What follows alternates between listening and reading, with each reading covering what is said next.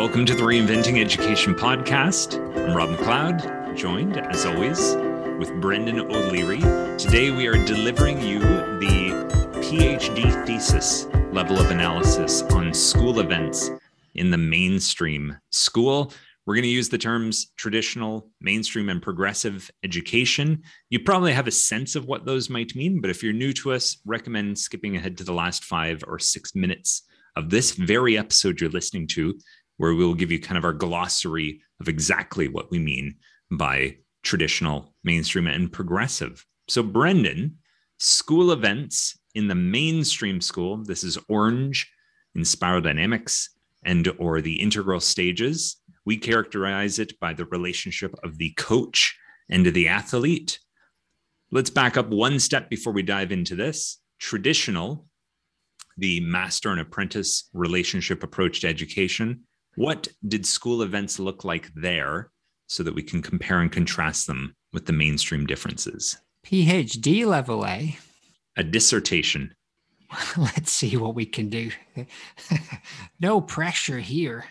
So back in the old days, school events essentially were to celebrate and strengthen the community, maybe get all the parents on the same page socially. So you'd have an induction or an opening ceremony, you'd have graduation ceremonies, sports day, Christmas concerts, or whatever religion was in your community. An end of the year, maybe musical or play, maybe a family picnic time. In some schools, they would have some form of information evenings, but that might be more a getting to know you, kind of a trust building exercise with teachers. And there might be a talent show in which the main point is to show off your competencies, maybe if you were taking piano lessons or some such. And what we found is that many of these same things still exist in a mainstream school. And it's one of these things where we're doing the same thing, but with a different mindset and maybe for a different reason. So what might we see regarding school events in the mainstream school? Yeah, so we're going to see the shift from the traditional approach to these kinds of events, where it is about kind of everyone gets a chance, into this idea in the mainstream of things are now a competition. So sports day, it is really about finding out genuinely who is the best in this thing. We've got sports team tournaments and competitions. We've got a talent show where there are actually tryouts and auditions, so that it's really just the kind of top 10 best students who actually move on to performing for the entire school. Now, I think that's a shift, because in a traditional talent show, let's just use it as the example, you might have 30, 40 people involved in it, and everyone who wanted a shot gets a go. Whereas in some of the mainstream schools I've been in, we've got tryouts where still those 30 or 40 students have their go, but maybe it's just with an audience of kids who wanted to stay in at break that day and a panel of judges. And when the actual talent show happens, it's the 10 students or groups or whatever that the actual teachers have chosen. So we're still doing talent shows, but the shift has gone from you want a chance to perform to this idea of you want to compete within the talent show. So again, like you said, we're still doing the same thing, but for different reasons. That could include as well, like an art show, these sorts of things as well. We touched on the musical side of things. So we might still have an end of the year musical, might still have Christmas concerts, but these are going to be done much less out of tradition and more out of this idea of like something new, or, you know, a twist, or it becoming really fresh. And, you know, you and I use this term, or maybe I use it more than you, this idea of Pinterestification. So the website Pinterest, and how you can always go there to get some kind of new novel idea. And it's almost like these things become like a competition, or like an arms race of the most newly updated, newest take on doing a Christmas song, you know, like taking further and further steps away from the traditional approach to these things and trying to one better than we did last year and kind of up the stakes, this sort of thing. You know, it's a chance for even like, you know, drama clubs and et cetera to really show their skills and show that, you know, we've really come a long way and here's what we can pull off. Yeah, this ain't your grandmother's toast. there is this kind of everything's got to be a twist. Everything's got to be new, which is cool in and of itself. As the mainstream moves away from tradition, no longer it's not tied to that ritual so much, but to practical opportunities. Even so, you will see those kind of family picnic events and pastoral events that maybe were the center point of a traditional school. Those might start to get pushed into the background or the side. There may not be as many of them, or they may be off campus or whatever, and they might be replaced by things like celebrations of learning or information sessions. So it's actually turning the few hours a year that you spend with the parents into something very practical and curriculum related. And as with all of these things, there's no it doesn't happen overnight, and we're living in a world where you're never a completely traditional or mainstream progressive school. So you may still see some of these, but the focus may move towards those celebrations of learning and information sessions away from those pastoral and kind of family oriented events. And just as examples of what we mean by celebrations of learning or these information nights, celebrations of learning, both you and I, we use the writer's workshop approach. So, the students have spent 6-8 weeks maybe working on stories, and we've practiced a lot of skills in these. And these final pieces of writing that students have done are rather incredible. And the idea is we'd invite the parents in for 30, 60 minutes, and they can sit down and hear their child's story, hear stories from a few other kids, and we even talk to the parents about how we're marking this and what to look for. Don't just look for spelling errors on the kids' work when you sit down with a 6-year-old, but pay attention to how they structure their ideas, these sorts of things. And it builds on an idea we've talked about, this idea of parents as an extension of the coach in the classroom. And when we're bringing the parents in for these celebrations of learning, it's also acting as a way to better inform the parents of what's going on. And we might even do that directly with a parent information, where we're straight up giving parents like the training, the same training in some cases that the staff are actually going through. We're almost giving them the professional development to be teachers at home and understand the methods that we're doing in the school. As we're training up the parents, we're also kind of moving them off site, as we just said in the last episode, which was about the role of the parent in school. We're actually moving them.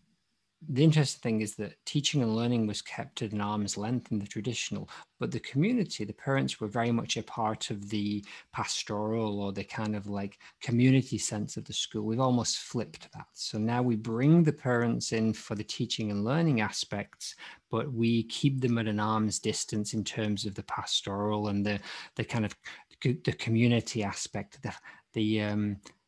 and this kind of really changes that relationship.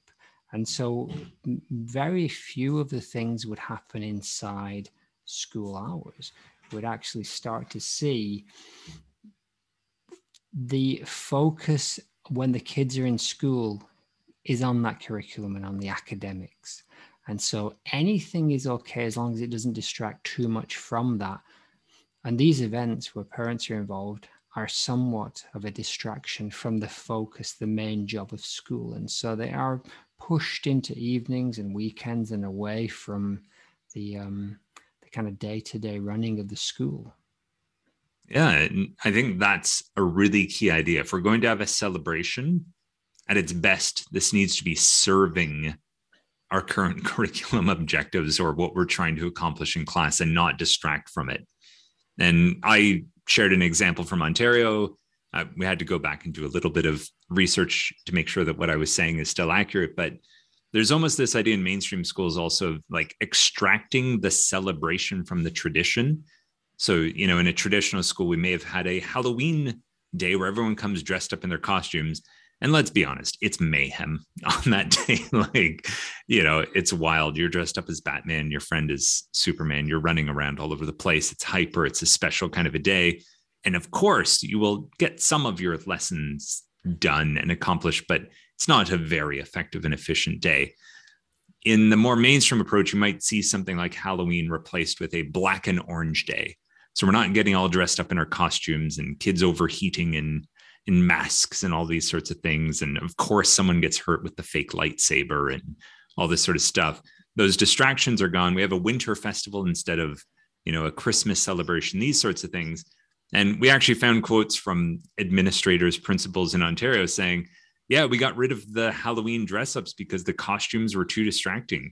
It straight up required far more increased supervision to ensure their safety and appropriateness and the level of comfort. We had kids overheating, we had kids losing things. And at the end of the day, all of that was distracting from the teaching and learning. It was distracting from our lessons. It was distracting us from our goal of delivering success on the curriculum. So that got axed, and it's replaced with wear some black and orange that day. We only have 180 days, Rob, and every day counts. And the kids in the afternoon were so sleepy after all of that running around with their costumes on. It was a write-off. Couldn't get any maths done. We really had 179 days that year. Exactly. So don't we've got to take that into account when we do the statistics at the end. But I mean, that's a ridiculous way to put it. But it does. I have had conversations where at Christmas time or end of the school year, the schools would go home at lunchtime. And now in a lot of schools, they don't go home at lunchtime. They will stay till the end of the day. Now, some of it is kind of to do with the kind of social contract or even the legal contract that, schools have that will keep kids till 3:30 or 4. But a lot of it is like, actually, you could still get something done in that full day rather than the half day. So, use all of the time you have and set them up so that they're ready to do their work over the holiday as well. Use all of that time because, setting your eye on that goal is key, and anything that distracts from it is not good in a mainstream school, especially as we'll get into the babies and bathwaters of this, but even just in the generic mainstream kind of mentality, that the focus is on the curriculum and the students' goals, the students' learning in its curriculum sense. So let's get into those babies and bathwaters that you've just hinted at there. So we're trying to tease apart, what do we want to keep? What are the gifts that this is bringing, and what could we maybe set aside? And one of the gifts definitely is just straight up that Pinterestification, the making things interesting. This idea of one-upping things from the year before. We're not just going through the motions. This isn't a boring thing of like, we know exactly what's coming and all this sort of stuff. There is this idea of like, I'm curious to see what this year's take on it is. New ideas. It's fresh. It's interesting. And, I would argue that that's just as much the case for students as it is for parents, as it is for teachers, that there's a sense of liveliness and, where you got to bring your A game to these things. You can't just phone it in. Yeah. And I think that's very much that idea of bringing your skills to this thing and up leveling it is very much in line with the competition aspects. And when the competition is positive, it can be really motivating. Clear goals, a clear focus, and whether that is in your talent show, or whether it is in organizing an event, or whether it is in an academic study. The idea is that you are in competition, not just with yourself. Of course, your personal best is important, but you're in competition with everybody else as well. And we're going to give you the stats, and we're going to make them transparent. And we're going to show how much progress you've made individually, but also the people around you. You're not in a vacuum. And so when done well, when done positively, it can be motivating. And that ties into this idea of transparency as well. So because we are transparent about our goals and what our aims are, people are more informed, and then that helps in areas of support and things like that. So a lot of positives to be taken from these school events. Anything else to add, or should we move on to the bathwaters? I think just add to what you're saying there. Yeah. This idea of a school event where we are informing parents about our methods, that's a huge step up from the traditional approach, where the traditional teacher may even keep their methods a secret and not want to explain it to parents. And, this is a huge shift in the game to say, like, as a teacher, actually, no, when you come for this reading information night or this writing information night or this math night, I'm going to show you exactly what we're doing in class. We might even do a model mini lesson so you can see exactly what your child is going through. Heck, your kid might come with you and your kid will walk you through part of the thing themselves and explain this to you. This idea that a parent, if they wish, could be trained or at least understand the approach to the same degree that a teacher or other staff are, that this is a wildly new idea, and I think helps to, in some ways, open up that teacher home dialogue that I think that's one of the gifts that the mainstream approach is bringing. And then it kind of grows and evolves as we shift towards that progressive approach to education, where the parents are not only involved in ensuring their child's developing the curriculum, but potentially involved more authentically in the child's overall growth trajectory and educational experience. Yeah, I think that's important to see the notion of school events no longer just being those celebrations of end of the year or these kind of old rituals, if you like, or just a get together, but they are a celebration of learning where you come in and look at the work that's been produced in an inquiry or a project or a writer's workshop. So reframing the idea of an event to be something that actually ties in to their academic progress and that you can learn to be better at. And so you attending this event is actually going to make you more able to support your child's learning. That's kind of unique to think of that as an event. Yeah, but it's expanding the definition of what a school event could be. So those are some of the babies, some of the good things that we like about this mainstream approach to these school events.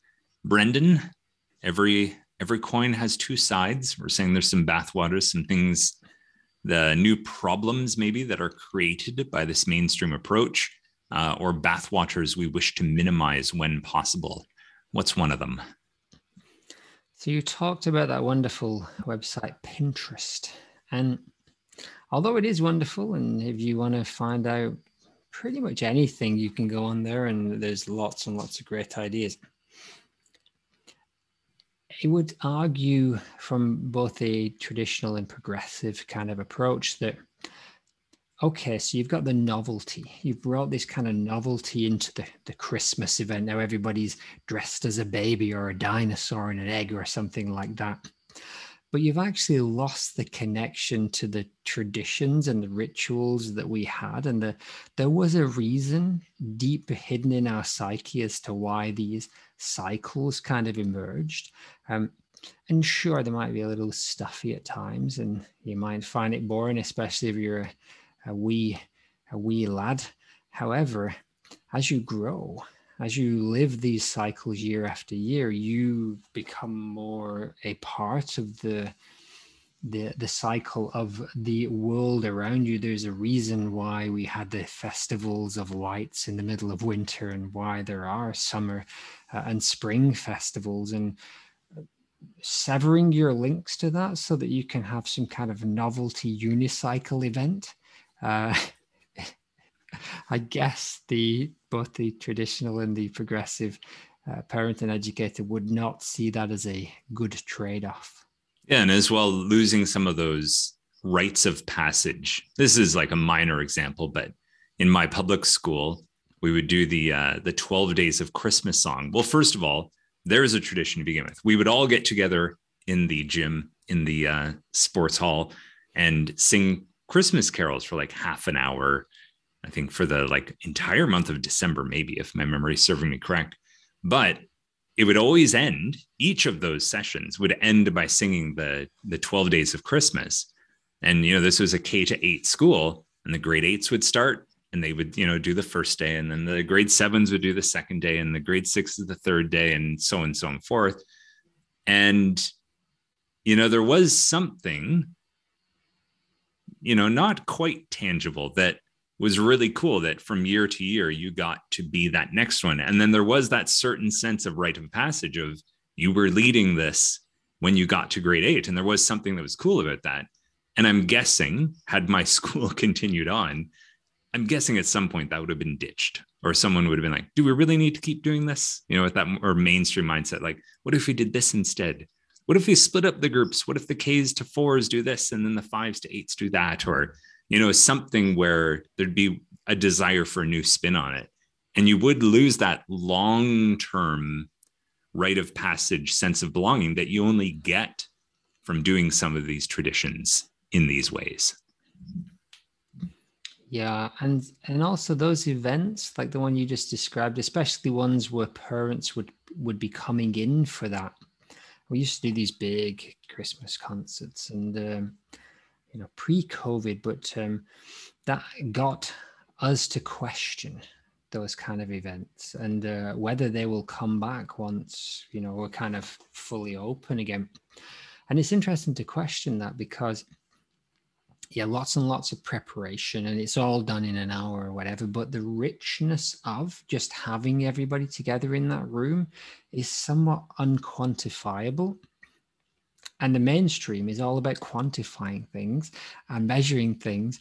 And maybe the criticism from the traditional or progressive would be, well, you can't measure this, so you're saying it has no value, but you're missing the massive amounts of goodwill and trust and so many other kind of things that being part of the community brings, that just being together.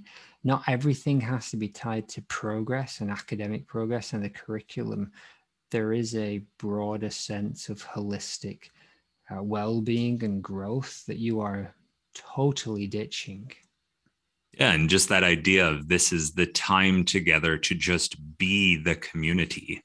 And it's not being the community, as you said, in that context of, oh, this better be serving the curriculum, or, not losing on any of those 180 days in the precious time. It's like, no, if we are a group of people, we do just need some time to just be together, because there are very few opportunities where we can gather in groups in meaningful ways. And I'd say finally, we've said there's a healthy side to competition, of course, in the mainstream schools. And of course, competition can help to bring out new ideas and, put a little bit of pressure here and there to, push some innovation and the desire to find something new.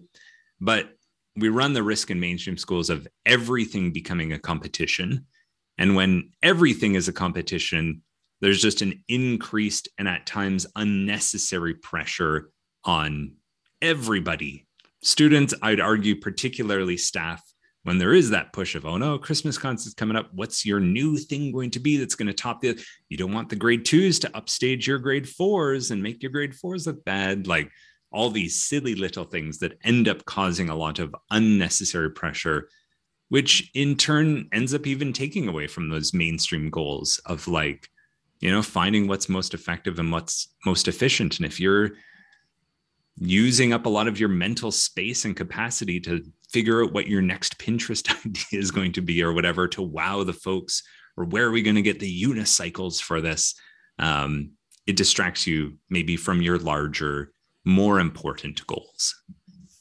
Yeah, and as you kind of alluded to there, especially a progressive educator would see the payoff in terms of wellness, mental health for constantly living under these pressures.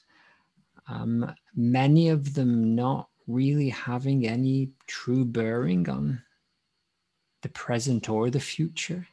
Not a very holistically healthy way to be, but as we said, in we're done well, yes, but so many times these things can kind of get away from us if we're not vigilant, shall we say.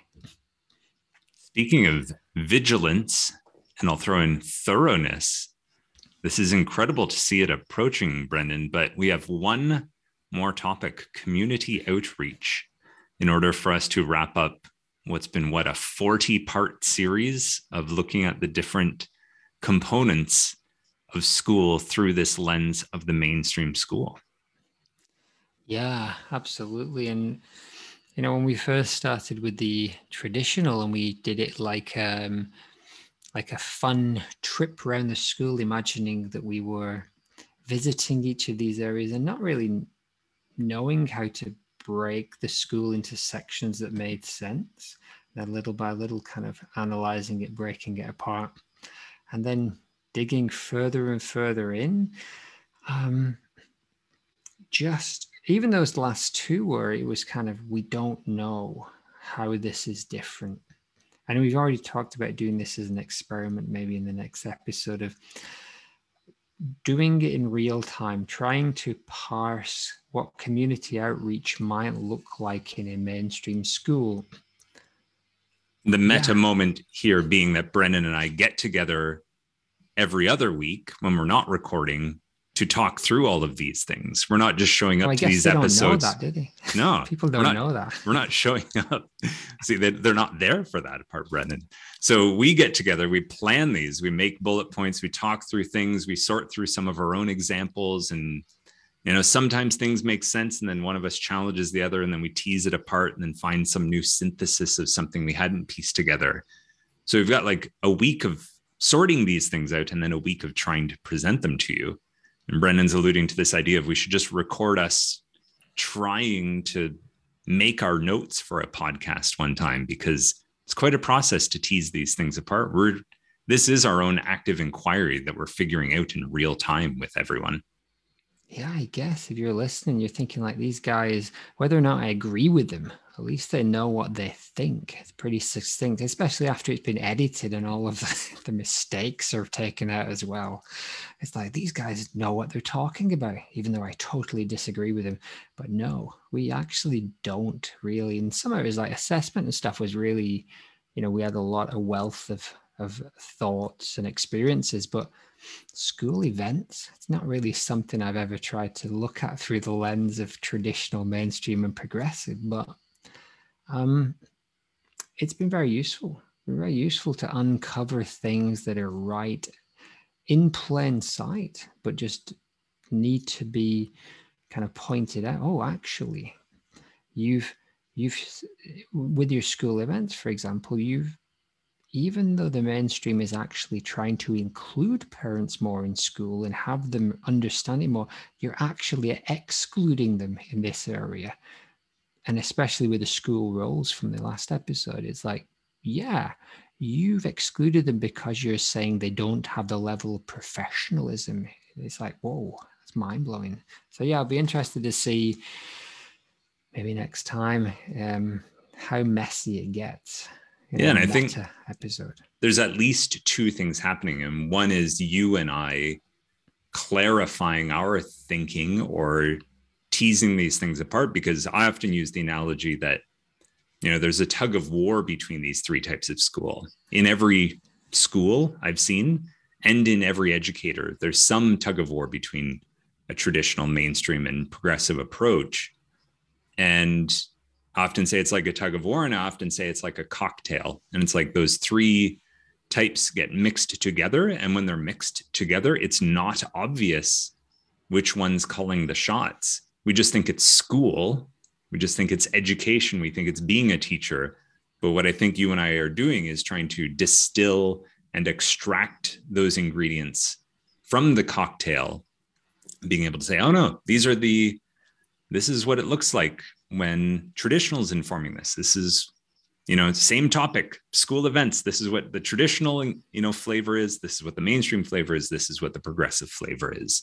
And I just assume at some point we're going to have the world's most intimidating looking checklist with 3 columns to help people sort out which areas of their school are functioning more traditional, mainstream, or progressive. But who knows when we get there? Who knows? I think even if you disagree, and I spoke to a bunch of people who disagree that even that notion of traditional, mainstream, progressive exists, but not too long into the conversation where at least we come to an agreement that something's different. about these different types of schools, and that thing runs deep. It's kind of, there's something at the core of those different types of schools that then impacts everything else. And that's what's really interesting. It doesn't matter whether we're right or wrong on this. It is like, do you think that at least what we've just said about mainstream schools and the school events, for example, do you agree that a traditional kind of, there is another approach that you might find? And then there's a third approach, at least, and there might be more, but at least it's kind of like, not to say, as you just said, it's just school or it's just a fruit juice. Yeah, but there is some benefit from knowing, because then you can critique whether it's what you want to do, whether that's helping your community. And that's the thing. We're not saying that any of these are wrong. It's contextual. It's about what you and your community and the time and the place kind of asks for. Thanks, Brendan. Thanks, Rob.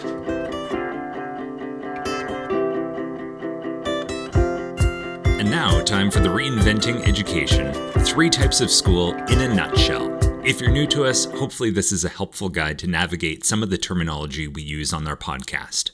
All right, so every school and every educator is in a tug of war, and we're pulled in 3 different directions. Each of the 3 directions has its own definitions about what makes for a good education. But this tug of war is difficult to notice, because the 3 directions to education each use the same vocabulary, but each of the 3 directions has their own definitions for what that vocabulary means.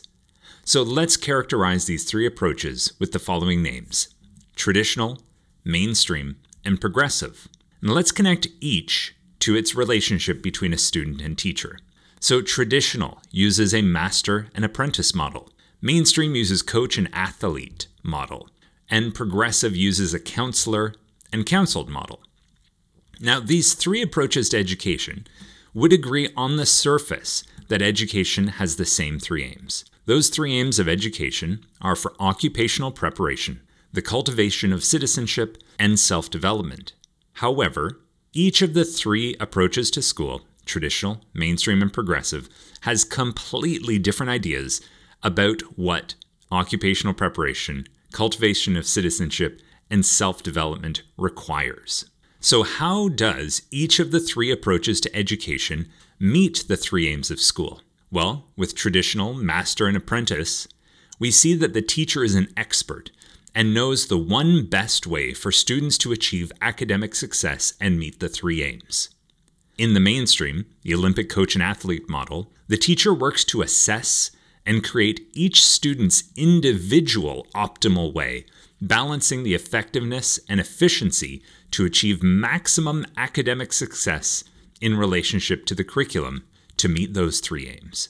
And finally, the progressive, the counselor and counseled. The teacher and student negotiate the student's path to achieve their goals for academic success to meet the 3 aims. Each teacher will have a preference towards one approach, while the school itself may have an overall consensus, and this is where you'll find the tug of war.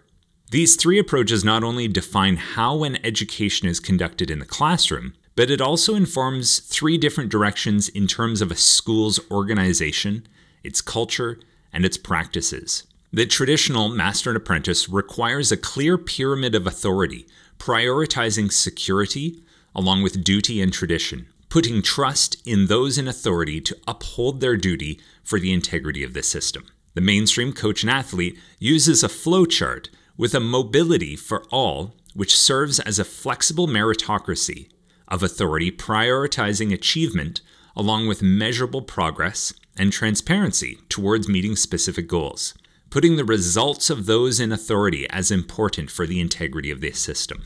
And finally, progressive counselor and counseled uses horizontal leadership like a circle, prioritizing inclusion along with individuals' needs for meaning and empowerment, putting the personal and group significance as important for the integrity of the system. We often see tugs of war between how to organize the overall structure, either reinforcing the pyramid, a flowchart, or a circle. Each of these 3 types of school can be done well, somewhat effectively, or poorly, and each can suit a specific context better than the rest. Here on Reinventing Education, we believe it's better for a school to choose the type of school that best suits its students, staff, and community context, and do it to be high functioning. Otherwise, the ongoing tug of war between the three approaches comes at the expense of time, resources, passion, and relationships, while not even ensuring that any of the three approaches is done well. Here on Reinventing Education, we are exploring the idea of the next type of school, a post-progressive approach to education that prioritizes the integration of these three previous types of school. Why?